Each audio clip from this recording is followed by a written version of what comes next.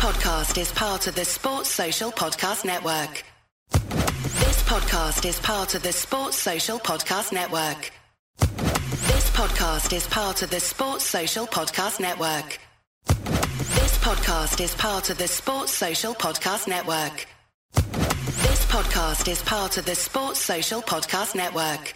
This podcast is part of the Sports Social Podcast Network.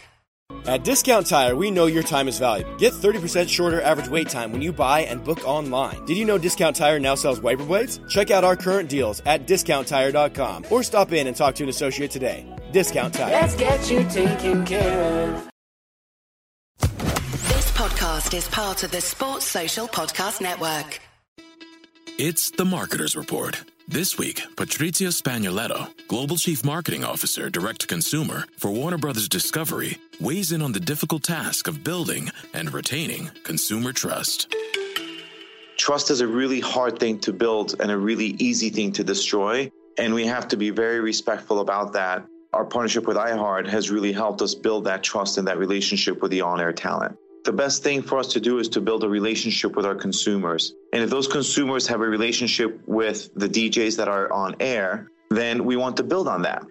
House of the Dragon, which was one of our most successful, if not the most successful campaign we've ever done for a show, audio is a core part of that.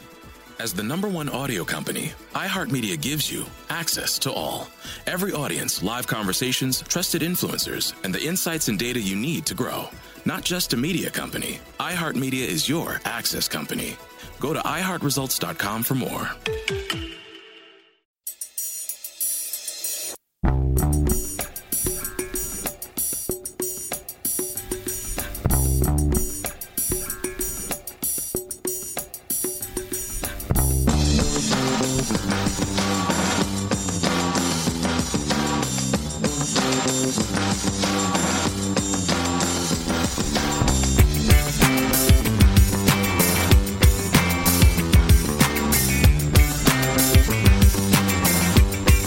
Welcome to A Celtic State of Mind. I'm Paul John Dykes, and I'm delighted to be joined by the normal Thursday panel of JP Mason and Declan McConville. Welcome back. JP and Declan, are you fully recovered from your illness? Yep, back to normal. So back to your best. Back to your best. Big question, can Leigh Griffiths get back to his best? Will he be a rip-roaring, free-scoring centre-forward for Ange Postecoglou? You're almost scared to put a tweet out when it comes to Leigh Griffiths these days. The world goes into meltdown, but it flashed up before we came on. Breaking news, Leigh Griffiths handed a 1-year extension. JP, I'm going to come to you first. I'm going to actually ask you the question. The number over your shoulder, is it as relevant to this deal as anything else? We've got 19 days to get a team on the park. I think so, yeah. I think so. I think Colin, when you asked Colin about it the other day, when obviously we didn't know what was happening with regards to the deal, and he said reluctantly he would say, yeah, give him a deal. But it is purely because of numbers and, I guess, experience. But, he's not good enough to, or he's not fit enough or good enough to play for Scotland in the international tournament, but he's good enough to play for us in an absolutely massive Champions League qualifier. So yeah, I think it is down to that. You asked me, or somebody asked me on Twitter, and I said, that I didn't think that it was a great idea to give him a contract based on the fact that he hasn't done the business for us, and we needed him last season. And it feels like our hand's been forced here a little bit, and that's maybe music to his ears because he's maybe chomping at the bit to prove people wrong. But if we're not sitting here in a year's time and he's played 30 to 40 games for Celtic in the season and scored, a decent amount of goals, then his Celtic career is an absolute failure. So there's the gauntlet. It's laid down. Let's see what he can do. There is a gauntlet. There definitely is a gauntlet, JP. I think under any other circumstance, if we were sitting in this pre-season, Declan, and I'll throw this one out to yourself, and last season wasn't as disastrous as it had been, but Leigh Griffiths had played as little part in it as he did, he wouldn't be getting this contract. Because we'd be ripping it up and starting again. But we're in a situation at the moment where I'm not saying this is panicking. I've called it sticky plasters. I think Ralston was the exact same. Postecoglou's looking at a squad here where we've got one recognised right back who's never played for the club in Lee O'Connor.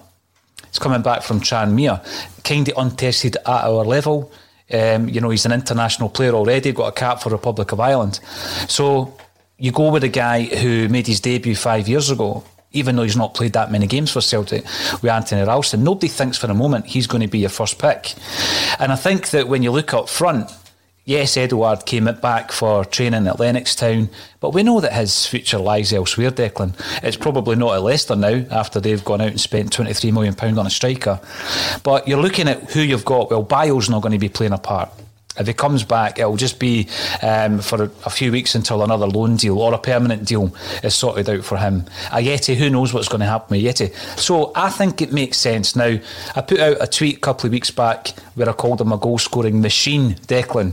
I don't think anybody ever gets tongue-in-cheek tweets these days. I don't know if it's just the times that we're living in, sign of the times.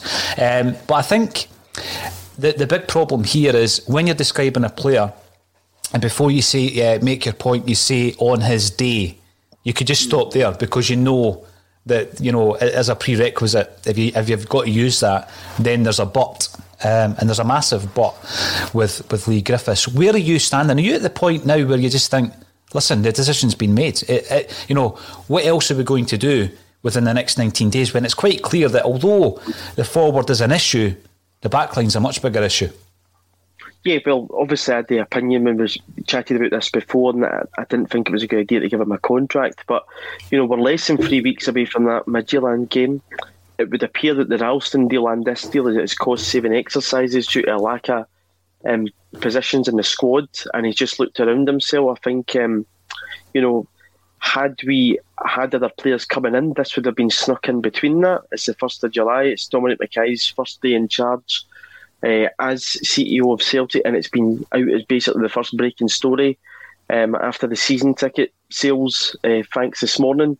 So there's a lot to see in this, whether or not Leigh buys into Ange Postecoglou. He could be the first person to be used as an example for Ange Postecoglou, as JP says, if he's not played that amount of games and not bought into it, and feel the wrath of him first. But, after Friday's press conference, I want to back the manager. I liked what he was saying.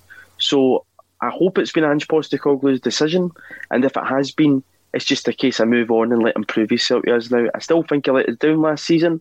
I won't change my opinion on that, but he's got a big chance to prove himself now. He's going to be a Celtic player for the next year, and it's just a case of move on and see what happens. Stats are brilliant, and I've been reminded time and time again, JP, that you can use stat to suit any kind of narrative. I don't 100% agree with that. I know that you can use it to weigh, for your argument, for sure. And the stat, and this doesn't take into account the incredible analytics that are out there these days on footballers and performance, etc. But let's just have a look at the kind of base statistics for a goal scorer or a striker, and you're looking at minutes on the park against goals scored, or what we now have, goals assisted. And the stat was every 95 minutes Leigh Griffiths is involved in a goal, and that goes throughout his entire career. So for a footballer who's 30 years of age to be involved in a goal, basically won a game, because 95 minutes, injury time, etc.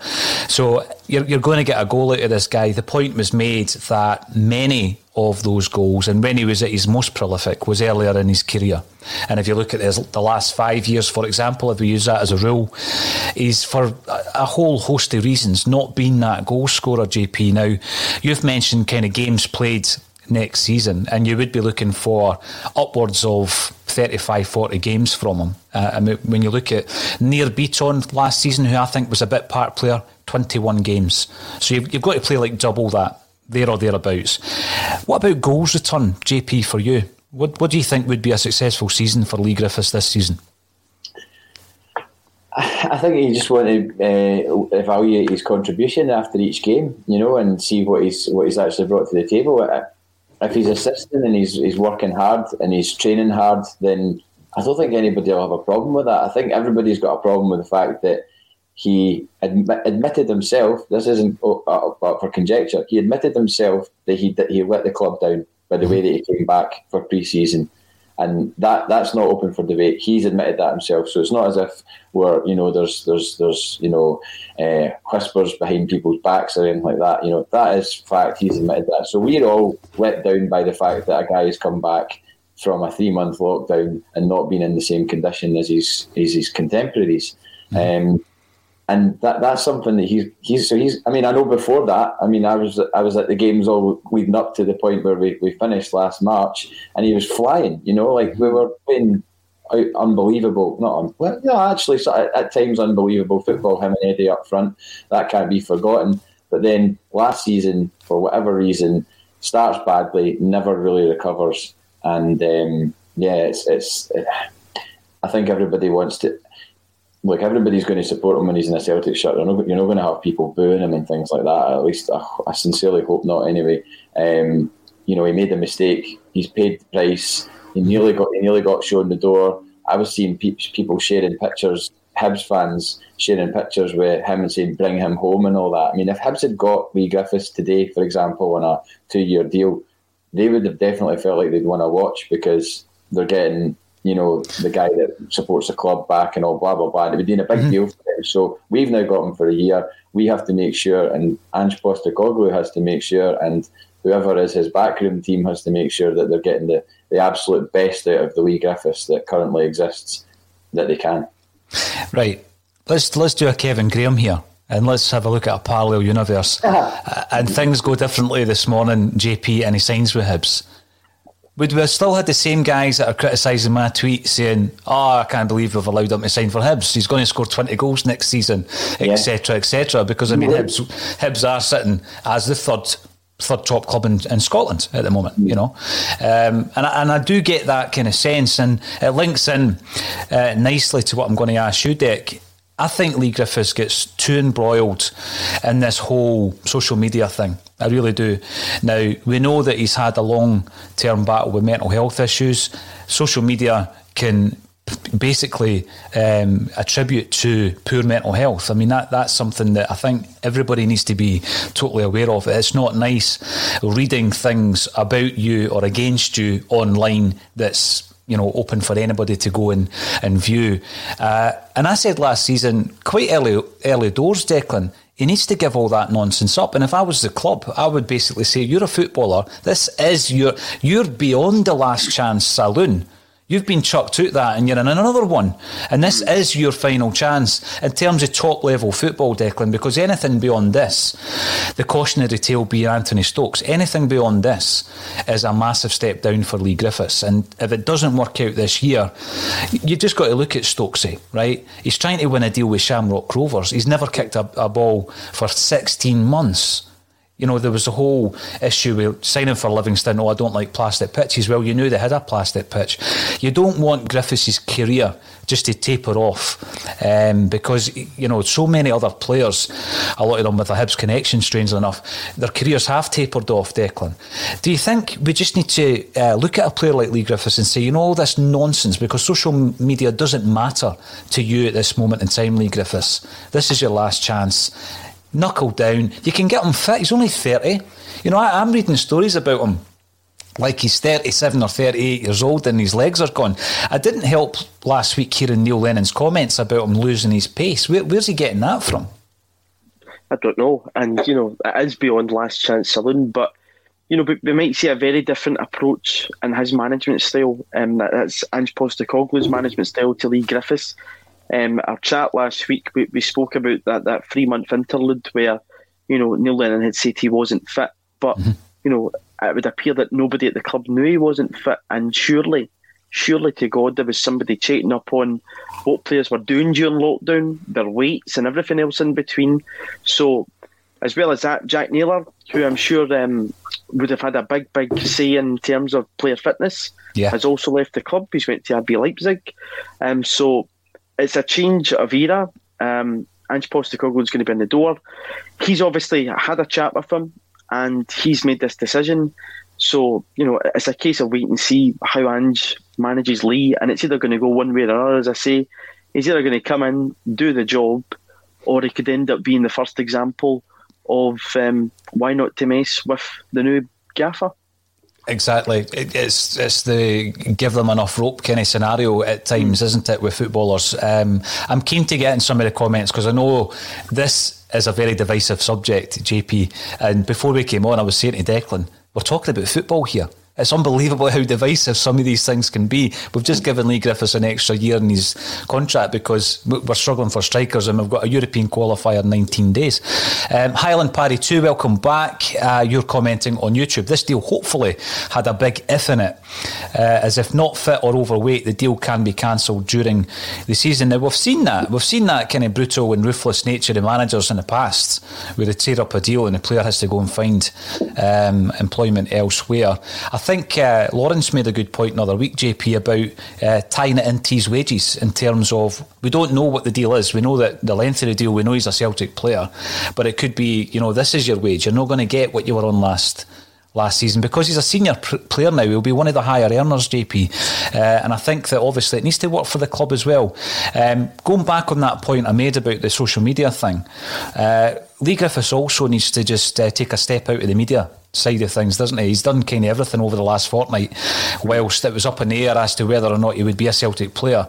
But I don't think it's helpful to go onto these shows in the mornings, the Euro shows and Open Goal, no disrespect to the channel itself, but I just think the timing probably wasn't the best either, was it? And it's time to say to Leigh Griffiths, you've got to wise up here. Yeah, I mean, it is curious though. There was some reports yesterday that were saying that he'd removed all evidence of Celtic on his social media profiles. That's a complete false story. As far as I just did a wee bit of digging this morning. Incidentally, by the way, his pinned tweet on Twitter is the goals against England. Now, of course, you were going to have that, and be rightly proud of it. It was an incredible moment. He's written himself into the history books forever by doing that. I was there that day. It was absolutely unbelievable, and we should have won. We definitely should have won. But that's his pinned tweet. That was 4 years ago. Do you know what I mean? That's 4 years ago that happened. And, like you said, a lot of his great moments have been, quite a bit now in the past.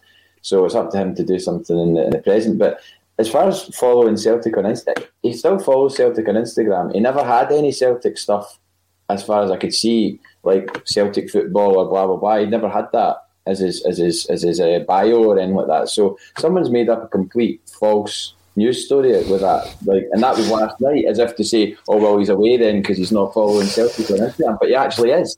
So complete nonsense. The social media thing, I think getting involved with that surely isn't good for him, because the amount, see the amount of stuff that we get, and we are like this. He's, got however many thousand, but the stuff he must get on Twitter, oh my God, it must be insane. But it's damaging. It's damaging. I mean, see the thing, JP, you're talking there about somebody trying to extract a story from apparently a footballer removing a team from a social media page. I mean, surely you've got more creativity in your life that you don't have to be scratching about for. That's not a story. That isn't content creation. That's an absolute nonsense, if you ask me. I'm keen to get as many of the commenters in as possible today. Patrick Murphy, I'm concerned this indicates that we have no strikers lined up to sign. Griffiths has ability, but has wasted too many chances. He can't live off what he did in 2015, going back to what JP just said there. We need fresh blood urgently. Listen, that's a good point for Patrick, because I think the Edouard situation, Declan, comes into it. Of course it does. Leicester were interested in Edouard. We don't know if Celtic were asking too much, but they've gone away out there and signed an incredible goal scorer for 23 million quid. So Eddie comes back to Lennoxtown. We know that he's in the building. And, had he gone out and we had other strikers lined up, which I'm sure we do, this whole scenario might have been different. So we're basically, we're reacting to the circumstances to a degree, are we not? Yeah, I mean, I said earlier on, that number's crucial at this moment in time, and what we're looking around ourselves with. There was a possibility that obviously Odsonne Edouard might have checked out. He probably still will check out. We've got a player coming back from Toulouse who's not did anything in a Celtic jersey yet. Albion Ayeti, who again we were told wasn't fit, like Leigh Griffiths, and then Jonathan Afolabi, who wasn't a first choice starter for Dundee either. So in terms of what we've actually got within the building, it lacks. And as I said earlier, it just looks like a cost-saving exercise of having, a bit of depth in different positions. I would hope, though, that, whenever Odsonne Edouard does depart Celtic, that we do suitably find him a replacement, and it's not just relying on Leigh Griffiths and Albion Ayeti, because if that is the case, I will be very, very upset and disappointed, as I think many Celtic fans will be. Yeah, I think so. Now, loads of other topics to cover, JP. I'm going to come to you in just a moment. David Bradley comes in on YouTube. Right move to give him a year. Up to you, Lee. We need you fit, 100%. Alistair Jack. No, says Alistair. Ange should have shown Griffiths the door, in your opinion. And David Kelly, who's a long-time contributor. Welcome back, David. Griffiths and Ralston, what a revolution. We've been duped again. Everything we hoped Postecoglou would be indicated Griffiths would be let go. This is very worrying going forward. Well, it was, I would say, non-committal last week, JP, in the press conference, because, the fans' media asked him about Leigh Griffiths. They asked him directly at Leigh Griffiths, and he basically said that they're in discussions, and it's all about not just with Leigh Griffiths, but if the players are willing to fit his mould, then they'll be part of it. So I can see David's point here, because on paper you've re-signed Ralston and you've re-signed Griffiths. Where's the revolution? I can totally get that. But let's have a look at some of the other ins and outs so far. So we'll come back to El Yunusi, because there's obviously the whole loan situation. So we had Duffy, no surprise, he's away. Laxalt, Kenny and Moy are away as well. Laxalt has left the building for just over £3 million on a permanent deal to Russia, JP. 40 odd grand a week he's getting over there. Not bad if you can get it. But the reason I'm bringing it up is, John Joe Kenny, everybody bangs on about the EPL. We brought in quite a lot of players from the EPL who haven't set the heather alight. Moritz Boyer, I would guess, is another one who I think's also gone to Russian football. So what we've got at the moment is we've got a dearth of fullbacks, but like Salt and Kenny certainly were not the answer. What's your kind of feeling on El Yunusi? He's given his message, his farewell message. Do you think it was kind of bad timing? Because it's certainly a position, if indeed you think the left-hand side is his position, it's a position that we're weak in at the moment. We only have Mikey Johnston out there. Well, yeah, just picking up on that last comment about we've been duped and Ralston and Griffiths getting contracts and everything else. Do you not think it's maybe got something to do with the environment right now? It doesn't really seem to me. I know that today's the first day. Am I right in saying today's the first day of the transfer window? I'm not. Is that right? Yeah, I think so. Obviously, players, you can agree deals in principle and whatnot, but this is the very first day. Yeah, exactly. Why has there not been a lot of deals being agreed? Because I think there's a severe lack of that. I genuinely think that. I'm not just saying that as another, COVID excuse or anything like that. We're the same as anybody else, but. Okay, Leicester have agreed a deal for 23 million or whatever, but Leicester are bankrolled by, I don't know, is it a billionaire probably? And there's a lot more money in the English top flight than there is up here, but it doesn't seem to me like there's a lot of deals going about at the moment, and that's obviously quite concerning, because I think a lot of football clubs' finances have been hit, including ourselves. So it's the Marketer's Report. This week, Patrizia Spagnoletto, Global Chief Marketing Officer, Direct-to-Consumer for Warner Brothers Discovery, weighs in on the difficult task of building and retaining consumer trust. Trust is a really hard thing to build and a really easy thing to destroy, and we have to be very respectful about that. Our partnership with iHeart has really helped us build that trust and that relationship with the on-air talent. The best thing for us to do is to build a relationship with our consumers. And if those consumers have a relationship with the DJs that are on air, then we want to build on that. House of the Dragon, which was one of our most successful, if not the most successful campaign we've ever done for a show, audio was a core part of that. As the #1 audio company, iHeartMedia gives you access to all. Every audience, live conversations, trusted influencers, and the insights and data you need to grow. Not just a media company, iHeartMedia is your access company. Go to iHeartResults.com for more. It's the Marketer's Report. This week, Patrizia Spagnoletto, Global Chief Marketing Officer, Direct-to-Consumer for Warner Brothers Discovery, weighs in on the difficult task of building and retaining consumer trust. trust is a really hard thing to build and a really easy thing to destroy. And we have to be very respectful about that. Our partnership with iHeart has really helped us build that trust and that relationship with the on-air talent. The best thing for us to do is to build a relationship with our consumers. And if those consumers have a relationship with the DJs that are on air, then we want to build on that. House of the Dragon, which was one of our most successful, if not the most successful campaign we've ever done for a show, audio is a core part of that. As the #1 audio company, iHeartMedia gives you access to all. Every audience, live conversations, trusted influencers, and the insights and data you need to grow. Not just a media company, iHeartMedia is your access company. Go to iHeartResults.com for more.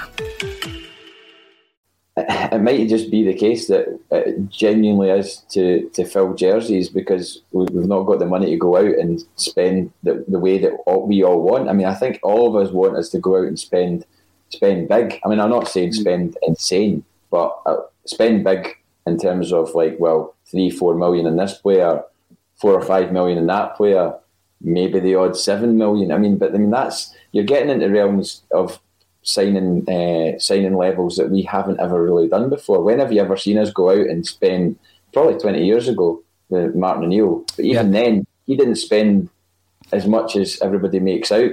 You know, I think in his first season he didn't go out and spend like crazy money. I think he bought Sutton with the Viduka money, if that's right, and then, you know, I think he bought Neil Wennon halfway through the season. But he didn't go out and just blow hundreds of money, which is kind of what we all hope and want Ange Postecoglou and Dominic Mackay to do. But maybe that's not going to happen. You know, I totally get that, because the circumstances currently, JP, is I just think we really are looking at a situation where, you know, just 12 months ago, if we had sold Christie, Ajer and Edwards, the transfer fees back then compared to now, the drop in asset value is astonishing. So we really are going to have to cock Annie with that, you know, in mind. But I think the fact that we all kind of expected at least Edward to leave the building, possibly Ajer and maybe Christie as well, all three of them, the bids obviously have not come in. Otherwise, you know, as you say, they'd have been lined up and there would have been the tweets, because they don't mess about. You know, they've got the suit jackets for the managers, all tailored for their announcement tweet and all this kind of stuff. It's the same with the players. You know, Frimpong, it's like that. The deal's done and he's gone. Yeah. So I think that, you know, we're haggling with several clubs in relation to Chris Ajer. It's clear that Leicester weren't willing to pay what Celtic wanted for Odsonne Edouard. And I think Christie, the Euros weren't very kind to Ryan Christie's you know, prospects of leaving to the level that he thinks he's at as well. But again, just while I remember the Laxalt signing, look at the loss AC Milan have taken on Diego Laxalt. Mm-hmm. 3.5 million for a guy that they paid 16 million for. I mean, that's an indication of the market, you know, being a bit crazy. And sorry, I never answered your question about El Yunusi. Obviously, I did like him. I think maybe in another time, in another place, he could have been somebody that we would have gone out and spent money on. But I would hazard a guess that Southampton probably want, you know, fairly serious cash for him, and much the same way as we are not letting our players go for buttons, they're not going to let him go for buttons. So we're in a catch-22. Didn't they pay something like a similar fee for him? 16 million quid. Yeah. So you're taking a £10 million hit, sometimes more. If you're, you know, what was the reported figure? 5 million. I think El Yunusi, there was a clause. I don't think we're going to spend 5 million on a player like El Yunusi. No way. No. Not when we're giving deals to Ralston and Griffiths. No chance. I don't think so at this stage. John Paul, I think this is maybe aimed at my point around Leigh Griffiths. Don't understand where the blind loyalty comes from. I think, you know, one of the examples, and by the way, I'm not blindly loyal to Leigh Griffiths. I know his faults, you know, and this is a big thing. It is a risk, but, you know, how big a risk is it? It's not as though we're buying a £5 million player, JP. We've got a guy here whose wages would probably cost £1 million this season. You know, there's been apparent interest in Nisbet. I don't think there's going to be any deals done unless we sell Edward, you know, and until that happens, no new strikers, I reckon, will come in. We're going to have to concentrate at the back door and get that locked before we do anything. So it's not such a blind loyalty, but it's a good point that you make, John Paul, because I think that with regards to El Yunusi, there was a kind of comparison. Here's a player who's had 2 loan deals at Celtic, similarly to Paddy Roberts. And there's a whole host of people who, at the very mention of Paddy Roberts, the green love hearts start popping out their heads. Whereas when you look at the stats, El Yunusi, statistically was a very good player for Celtic. So, yeah, there is some loyalty, there is some blind loyalty to certain players. I don't have it to Leigh Griffiths as such. I'm just trying to look at the situation as it is at this moment in time. Looking at that number over JP's right shoulder and thinking, at this moment in time, he's a sticky plaster, and if things don't progress this season, then, he'll probably will stay to the end of the season for sure. But I think that we will be in a better position once more transfer news comes into the club in relation to Edouard. Now, we know that Ralston is staying, Ockelflex is gone, Hendry is gone, as is Scott Brown, and you look at the incomings at the moment, nothing to write home about because Shaw was a deal that had already been done. I don't think he's a first pick, but I think he will be in the first team squad. Declan Dawson's obviously been brought in for the Colts.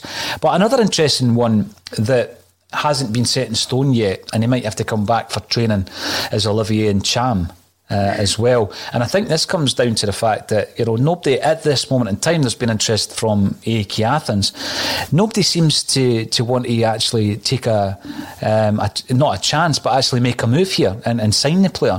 When it gets to that situation, we might end up, Declan, with a few unhappy players who perhaps were part of this group of unhappy players last season. Does that concern you a wee bit? Yeah, it concerns me massively. I think they let that rut fester through the dressing room, and it's not a happy environment to be in.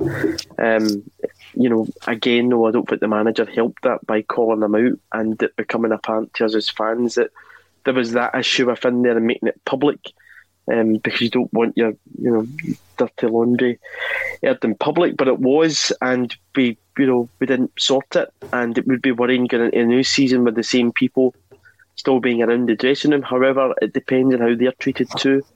I think actually Neil Lennon said on the breakfast show last week that the club last summer had only received one solid offer on the table. So that, speaks volumes of the market and how much interest is in our players and possibly asking price. In terms of what you were saying there, Paul, in terms of finances, I think, again, we're probably going to wait until players leave before we bring in suitable replacements in that position, like Odsonne Edouard. I would hope that's not the case with Chris Ayer, but it probably is, that we're waiting again. And then the thing that we do every single season is rely on that Champions League money sometimes before we even buy somebody. And again, that's been when we've had an easier path into the competition and it's not worked out. We've got an even more difficult path this season. So it is up in the air. Player-wise, it just depends on how they're treated and whether they buy into the vision. If they don't, go and let them train with the youth team and just park them out the road, because to have them in the first team environment, and it is how some people treat players. If you remember right, probably about 10 years ago, Carlos Tevez spat the dummy out at Man City with Roberto Mancini, and he told him to go and train with the youth team, then brought him back into the fold. So sometimes it's the way that managers react to things that seals the deal for them in the future, how fans interpret the manager too, because Postecoglou's got a lot to prove. I'm sure he wants to prove it to us, and that will be the case for Leigh Griffiths, and it will be the case for guys like Olivier Ncham and whoever else. Jim Hanaway, welcome to the show. You're commenting on YouTube. So I got Griff signed, the right move, and he needs to respond in the right way. 30 is young if you take care of yourself. Jason Groves comes in to say that he's overweight and yards slower, and when we're looking at, also Rob Scotland comes in, this season's about rebuilding, forget about the qualifiers.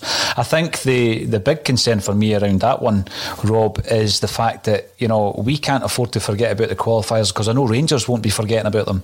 And what we've got here, I think when Ange Postecoglou was first announced, I called it a £60 million gamble, and some people weren't happy with that. But when you think about Champions League qualifiers this season, winning the league this season for an automatic place in the group stage next season, it's at least a £60 million gamble. So, I get that, it is a rebuild, but, we can't kind of call it a free hit as such. I know a lot of people have, JP's called it a free hit.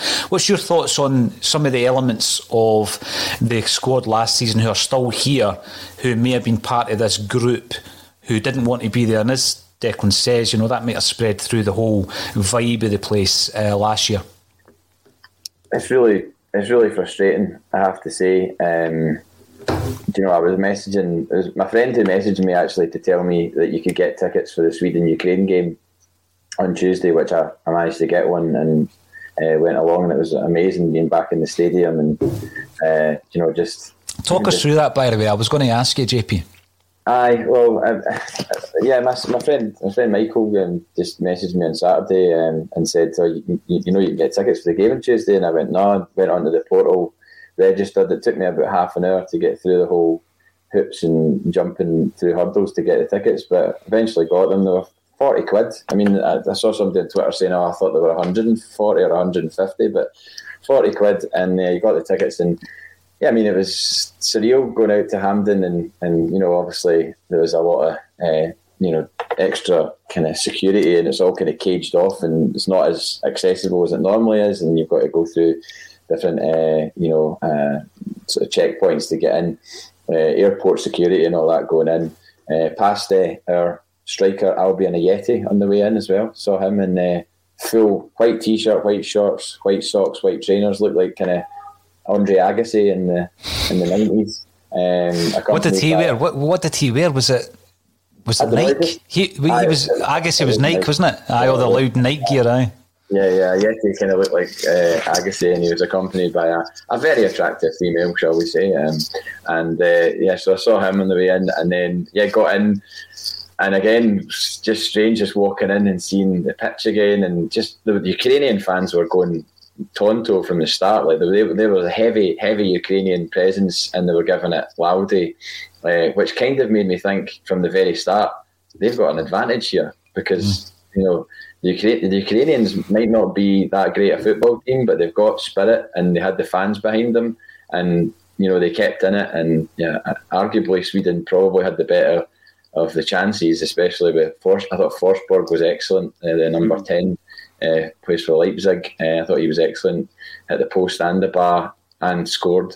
But yeah, that was great, just to be back. And I did get emotional when the teams came out. I was just like, wow. The last time was that 15 months? Was it 15 months since you were last at a game?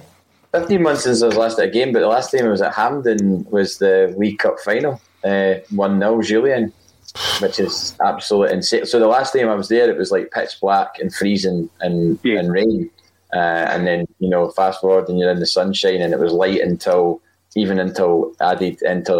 extra time. So yeah, that was great. But the guy that was messaging anyway that said about the tickets, he said controversially that he didn't really care about any of the players that were there right now. He was like, I couldn't care if any of them stayed or went. He was just, and he's a massive Celtic fan, massive. Talk about disconnection, JP. That's basically it. Yep. Really got no connection to anybody that's there at all. And I stopped thinking about it. And I thought, no, there's still a good few that deserve the benefit of the doubt. But we are in a time where there's definitely a disconnect, and it's probably a lot down to the fact that we've not been at the games as well. I think, never mind the absolute horror show that last season was. I think it's just the fact that you've not been at the games and you've not seen in person players, given their all or not given their all, as the case may be. See, that this is the thing, that this connection, I worried that 15 months without having that connection, and it's going to be longer before we see Celtic, I would guess as well, because I know that there was a suggestion of full houses very, very soon, but it's going to be another couple of months anyway. And I got concerned that there might have been a generation of people, JP, maybe a younger element, who don't get the connection at a time where you need to get it. When you get the bug, you'll remember getting the bug as a youngster and going to the games, and it kind of bypassing them. That was a concern for me, because I know that a lot of young youth football coaches had the same concern about kids within that period of time, be it a year and a half or so, where they would have got the bug for football and it bypasses them because it's not accessible, and I was a bit concerned that there might be a whole group of Celtic supporters who might not get that opportunity and it might pass them by, and I hope that's not the case. I noticed as well though, JP, you had the Larsson jersey on as well that you had hanging up there just a few weeks back. Yeah, bought for Euro 2000 21 years ago. So I never ever thought I'd be wearing that Henrik Larsson strip supporting Sweden at Hampden during a global pandemic 21 years later. I certainly didn't think at the time when I bought it that that's what I would be, because that was my first ever major international tournament. I've never been even to see anybody else, as a neutral. That was my first ever experience. I said to my mate on the way out, it might be my only one. Who knows when I'll get the opportunity to do that again, wherever they hold the Euros the next time, and whether Scotland are there or whether I can afford to travel to where it is. I mean, I was only got on a. You can get a 61 bus, or no? Can you? No, you can't get a 61 bus. You can get a 75 to Hampden. So I don't know. It might be a one-off opportunity, but certainly enjoyed it. One last question before we go on to other Celtic topics. We're talking jerseys. We're talking about your Larsson jersey there, JP. There's a jersey over your right shoulder. Tell us about that, and then we can have a very quick chat about the latest Adidas effort that Celtic have been served up with. Yeah, I'd always kind of fancied getting an Argentina strip, but never got round to it. And 2014. World Cup in 2014, I decided to get an Argentina strip. I've not got Messi on the back. I've not got anything on the back, actually. But yeah, I've always had a... As the #1 audio company, iHeartMedia gives you access to all. Every audience, live conversations, trusted influencers, and the insights and data you need to grow. iHeartMedia is your access company. Go to iHeartResults.com for more.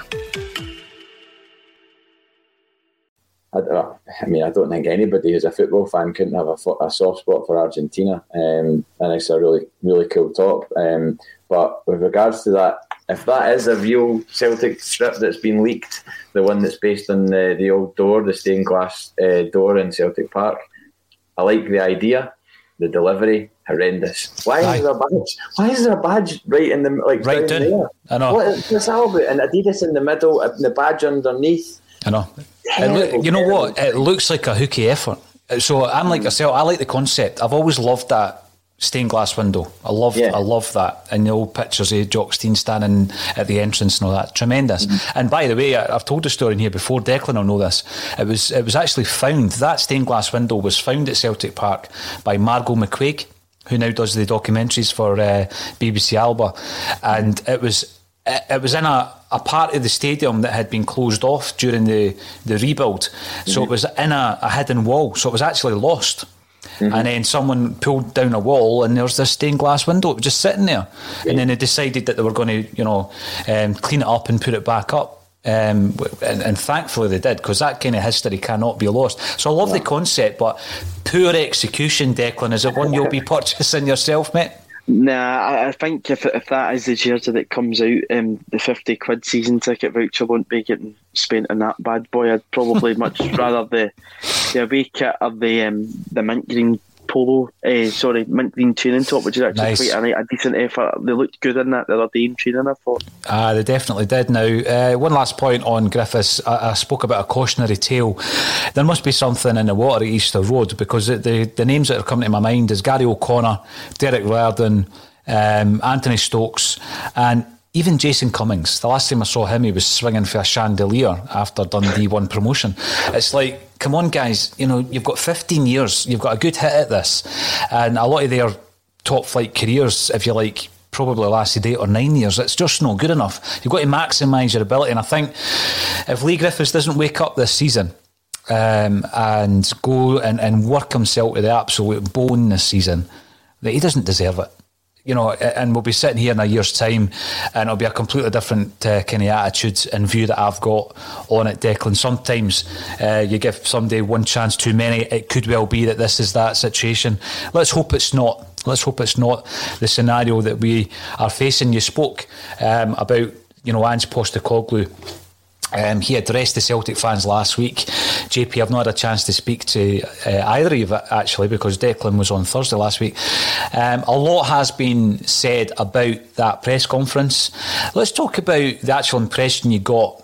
Start off with yourself, Declan. Ange Postecoglou, what's your first impressions of the man? Well, first of all, thanks to JP Taylor for allowing some fans along on a Zoom call last Friday. About 4 o'clock-ish, we got to hear from Ange Postecoglou and Don Mackay. Were you invited because you're a bus convener, Declan? Is that why you got into that one? No.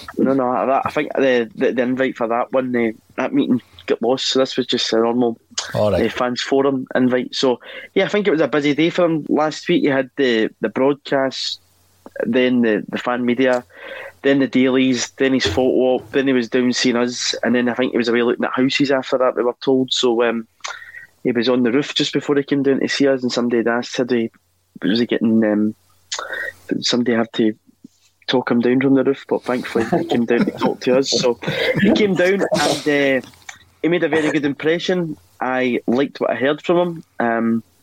I liked how he handed a certain BBC journalist his backside in a plate last week when it was questioned on whether Celtic was a big step up for him. If what he said translates onto the park, I'm all for it. But, words can only go so far. We'll just see how it goes. But yeah, last week, very much so impressed with the whole thing that Celtic did last week. And long may that continue. But yeah, I just hope that everything he says translates onto the park and he brings success back to Celtic Football Club. Nah, I absolutely agree with that. I think the way that we're going to be using any content that we capture this season is we'll be filtering it in through our social media pages and on the Bulletin as talking points, JP. So we'll be doing that throughout the season, and hopefully we don't get banned from the press conferences. We're certainly not going to. We're going to try our best to be as many as we possibly can.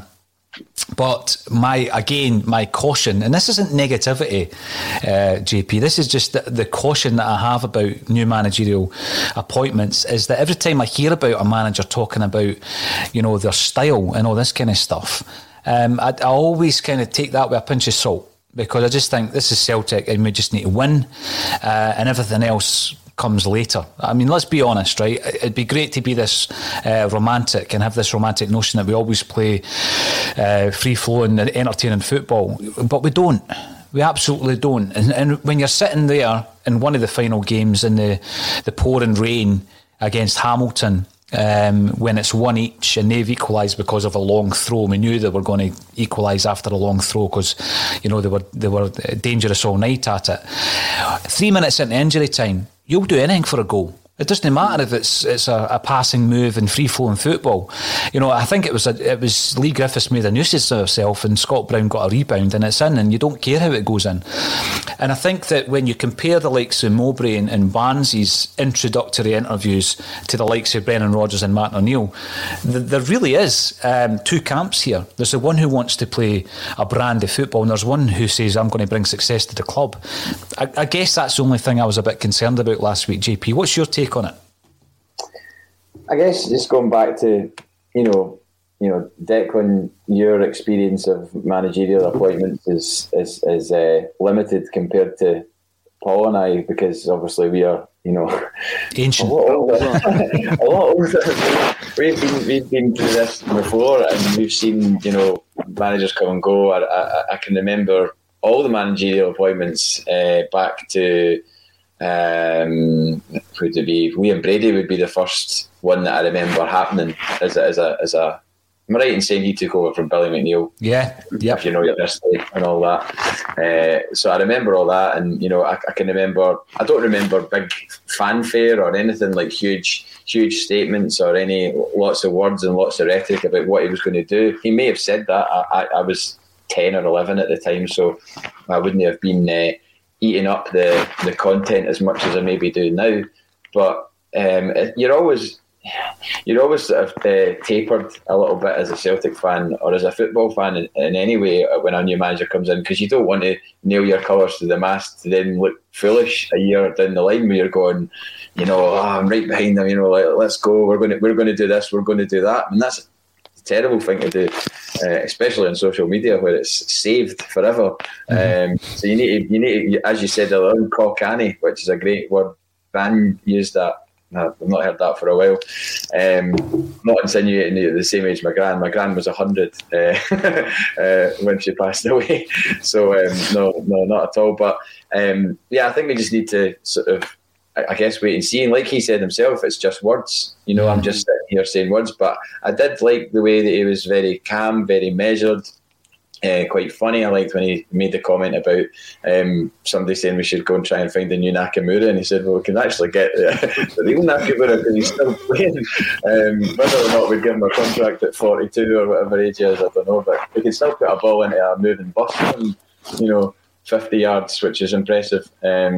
And if you've not seen that, by the way, check out YouTube. It's phenomenal. Awesome. That's awesome. Oh, it's unbelievable. So good. But I know I'm in the very kind of, especially given the fact that I don't know what it's going to be like recruitment wise. So it would be mad to think that he's got this magic wand that's going to suddenly turn our squad into this, world beating, all conquering Celtic side. So I think it's just a very old tale of one game at a time.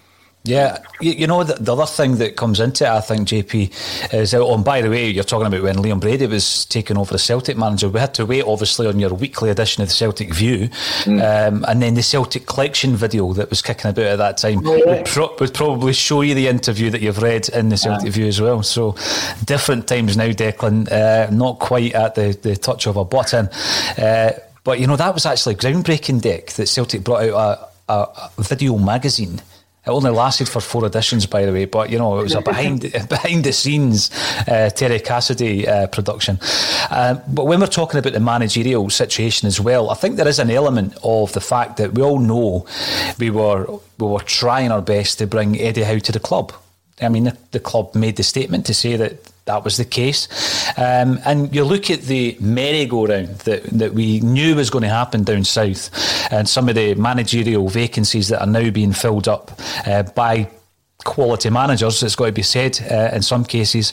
So Spurs have appointed Nuno Espirito Nuno, I think that's his name, I've probably got that wrong, and Palace have appointed... That's the guy, that's the chap, yes. Palace have appointed Patrick Vieira, and Everton... a guy called Rafa Benitez, whose CV was probably in that drawer that time, Anyway, the point I'm making is there's no big appointment for Eddie Howe, right? So here's a guy who you're reading between the lines, and I'm sure that in the future more information will come to us and be presented to us around what went wrong. Years later, JP, you interview somebody who was involved in the deal, and we find out that Celtic tried to buy Wimbledon and all this kind of stuff.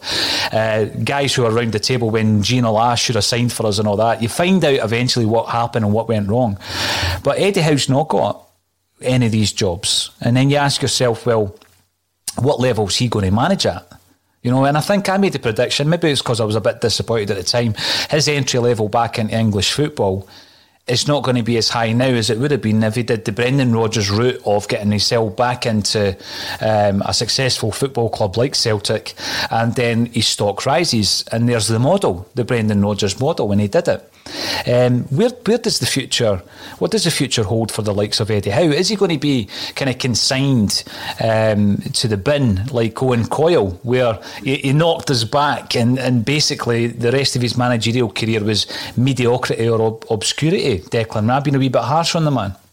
Well, it looks like the Fulham job's going to go as well. It looks like Scott Parker's going to go back to Eddie Howe's old club, Bournemouth.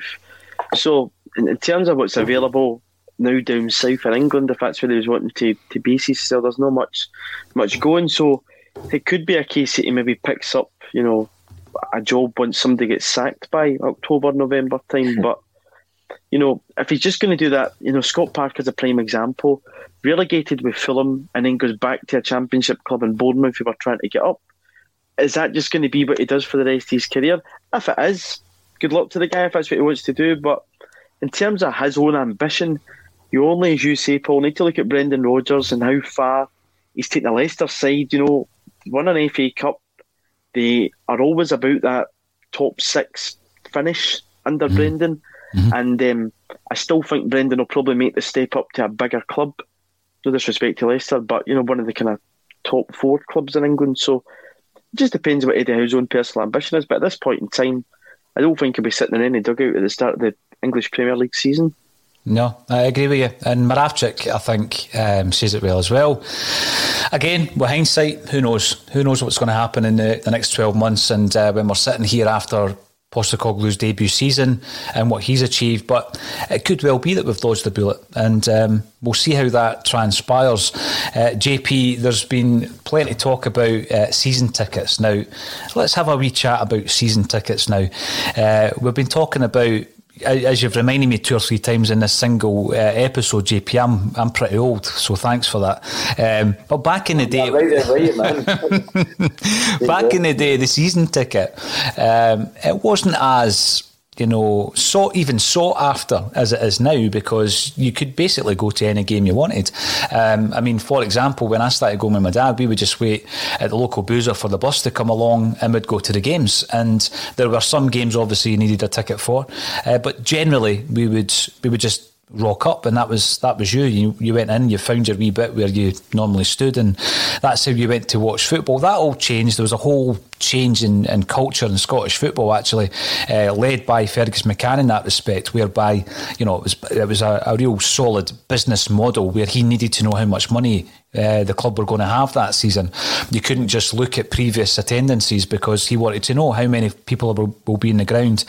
But there's a few things happened here. Firstly, brilliant news last week that 46,000 plus season ticket sales have already been snapped up and renewed. I think that's tremendous under the circumstances, JP. Unbelievable support from Celtic fans. And Dominic Mackay suggested that Friday was the biggest one-day sales in the history of the club. Now, that's astonishing in itself. When you think about, the appointment, for example, of Brendan Rodgers and 13,000 Celtic fans turning up at the ground, and there's been points in the near history where you think, wow, that must have been a good day for business for Celtic. Now, the first thing I'm going to ask you, JP, is, was it a PR masterstroke by Dominic Mackay to hold that fans conference on Friday? Because Friday was the biggest sales day in the history of the club. And also, when did this season ticket elitism creep in? Because we've seen a lot of that over the last few weeks online, haven't we? Yeah, and it's a bit concerning, really, because I think it's really disrespectful when you see people. I mean, you see people accusing us of trying to be uber Celtic fans or whatever they want to call us, right? But by saying you're wanting to be that, I'm one and you're not. So that's immediately creating this sort of elitism amongst the support. And, it doesn't look like Russell's obviously a mad Celtic fan, right? And he's not been able to go to the games because he works at weekends. That's fact, and that's probably fact for a lot of people.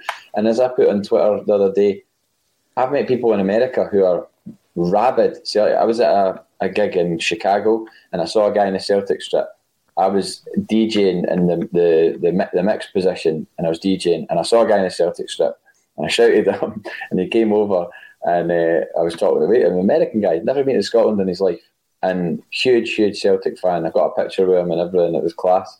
And so like that, things like that this season ticket thing is I don't see why.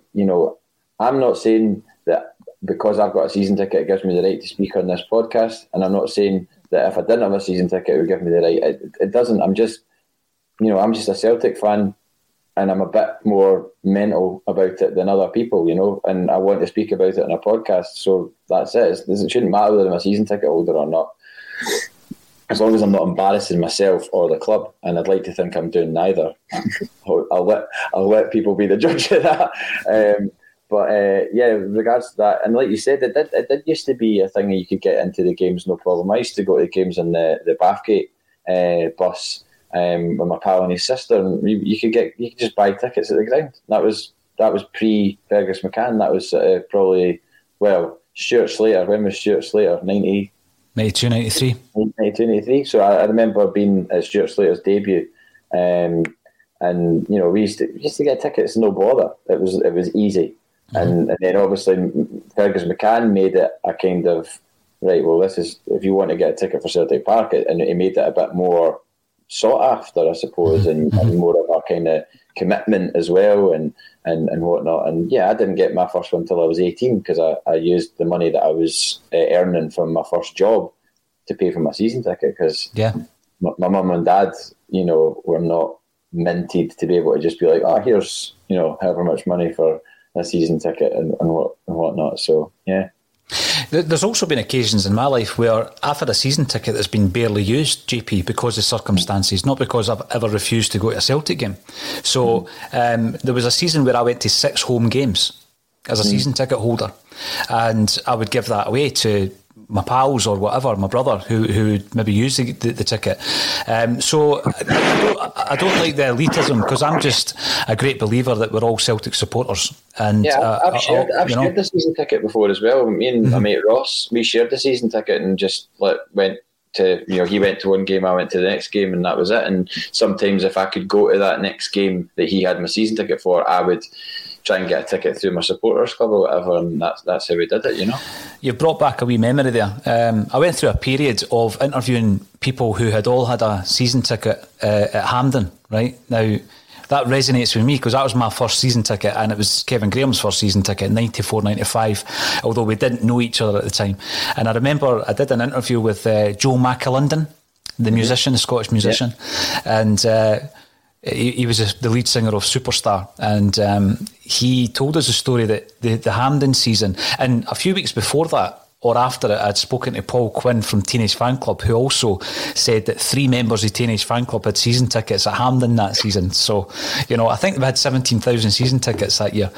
He says that, he was so skint, Joe McAlinden, he was so skint that him and his pal, right, although they had season tickets, they only had one pair of gloves, and they would share the pair of gloves. So one of them got it for the first half and one of them got them for the second half. And his pal was Jim Lambie, the world-renowned artist, right? So you've got these 2 guys who are struggling, haven't got much money, at Celtic at Hampden, with a Celtic season ticket in 94, sharing a pair of gloves. So I've heard about sharing gloves, sharing season tickets. Declan, you're a season ticket holder. You go home and away. You travel to numerous away days in Europe. What's your take on this? I mean, I've always gone back to the old famous Angelo Dundee quote, "It's not where you're from, it's where you're at." I know Ian Brown coined that phrase, but he was nicking it. And that's where I come from a Celtic perspective. If I was to move to Australia or LA or wherever, I'd still be a Celtic fan. Well, if you say where I'm at, I live in Glasgow, I'm 21, I'm at university, and I've got the benefit of a student loan, which has, allowed me to, and miss uni the odd time. Sorry if any lecturers are watching. To go to European away days, or leave at ridiculous hours on a Sunday morning to go to Ross County in Aberdeen. So in a couple of years' time I might not be able to do that, depending on if I get my degree next year, what kind of job I go into. It's the case for a lot of people, and I'm just fortunate just now that I'm able to do it. A couple of years' time I might not be able to do it, so I would hope that people wouldn't then think, he's not as big a Celtic fan because he's chucked into the games now. People have got different commitments, different things going on in people's lives, especially in the past year through a pandemic, in terms of people's jobs and the situations that they've been in. So everybody's, we're all in different boats, all going in the one direction, but the way in which we encounter the water will be very different. So I don't really see the need to judge people on where they're at financially, or in whatever position they're in. Well, the thing is, right, last week the press conference happened on Friday. We'd waited a long time for the fan media to be accepted by the club, and there was quite a bit of criticism in the mainstream media around the opening salvo. But let's have a look at what the fella said. And I don't agree, it was not the time and place for it, but he was talking about Celtic standing alone and having opposition from all angles within Scottish society and Scottish sport. That's basically what he was getting at, and that included the media and everything else, right? Well, by the way, there's an element of truth in that, so let's not fragment by fighting each other. I mean, that's just absolute nonsense. You're stronger together.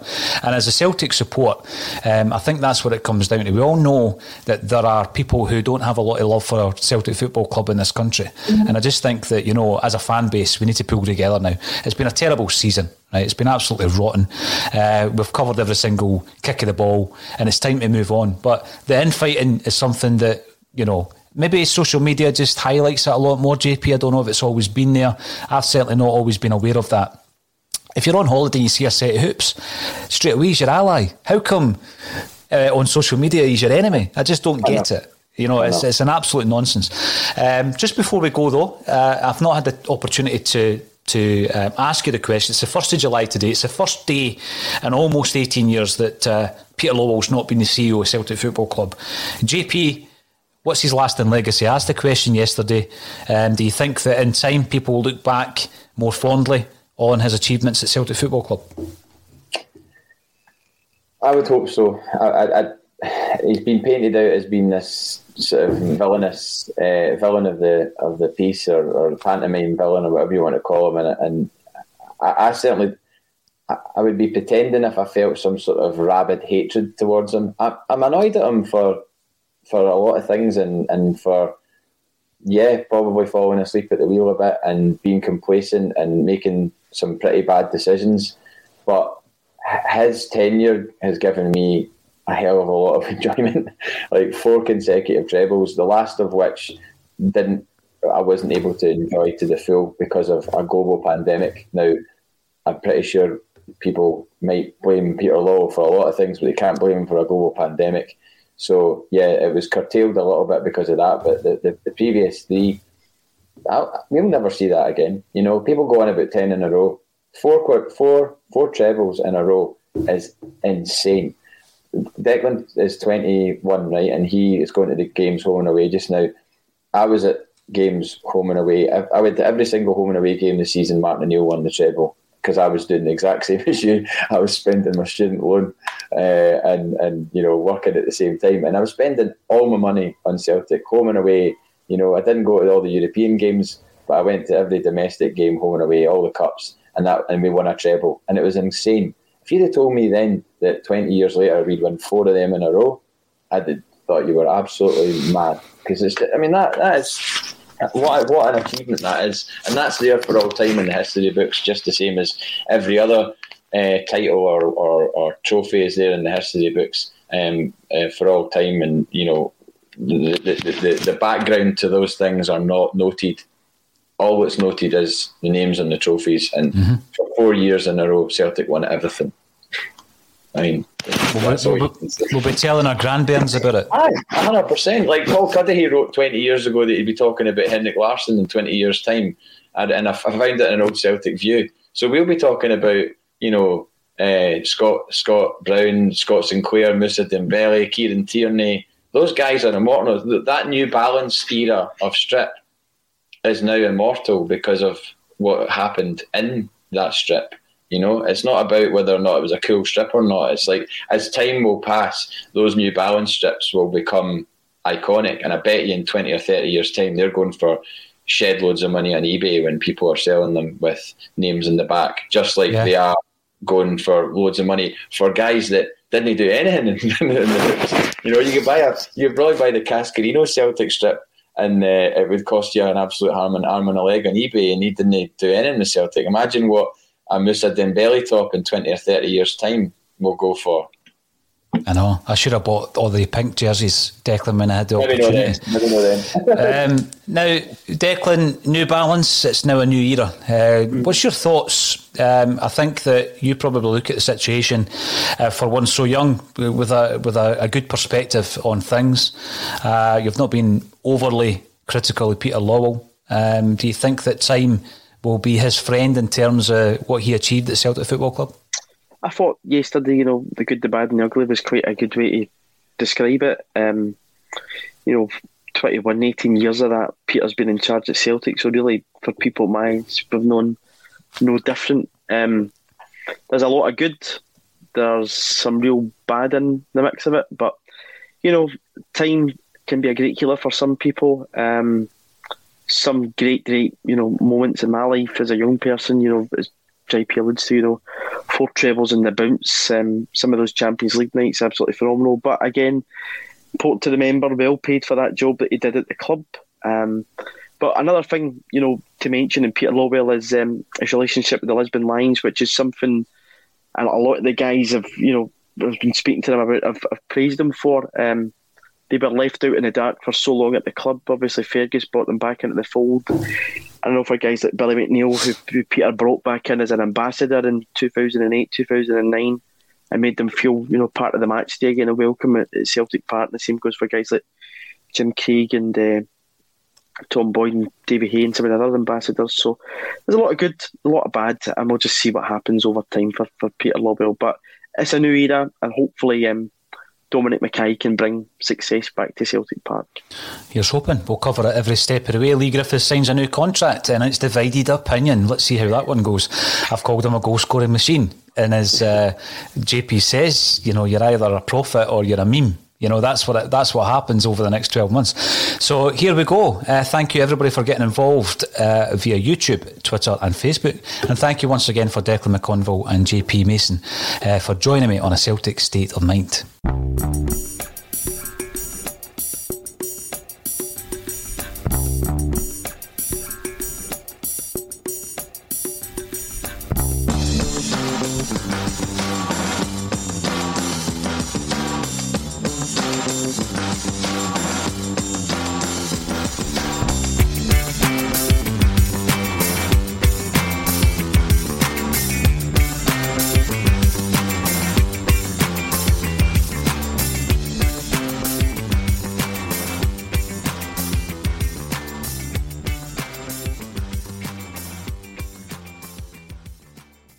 Hey, what's up, guys? This is MMA fighter Clay Guida, and I'm not afraid of anyone or anything. But losing my hair was an entirely different kind of fight. So if you're suffering from hair loss like I was, then you gotta check out my boys at Bosley. Pound for pound, they are the champions of hair restoration. That's why I turned to Bosley to get my hair back. The entire Bosley team was so professional and kind from start to finish. All it took was a simple one-day procedure, and I was on my way back to rocking my full hair again. So take it from me. Don't wait if you are thinning or receding. I'm so thrilled with my results, I just wish I would have went to Bosley sooner. It's time to finally knock out hair loss because the best is yet to come. Check out Bosley today. When MMA fighter Clay Guida was losing his hair, he trusted Bosley to get it back. Now it's your turn. Get a free information kit, plus get a $250 off gift card when you text SCORE to 203203. That's text SCORE to 203203. Don't wait. Text SCORE to 203203. As the #1 audio company, iHeartMedia gives you access to all. Every audience, live conversations, trusted influencers, and the insights and data you need to grow.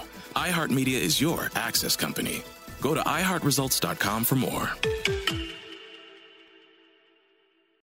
Sports Social Podcast Network. Sports Social Podcast Network. Sports Social Podcast Network. Sports Social Podcast Network. Sports Social Podcast Network. Sports Social Podcast Network. Sports Social Podcast Network. Sports Social Podcast Network.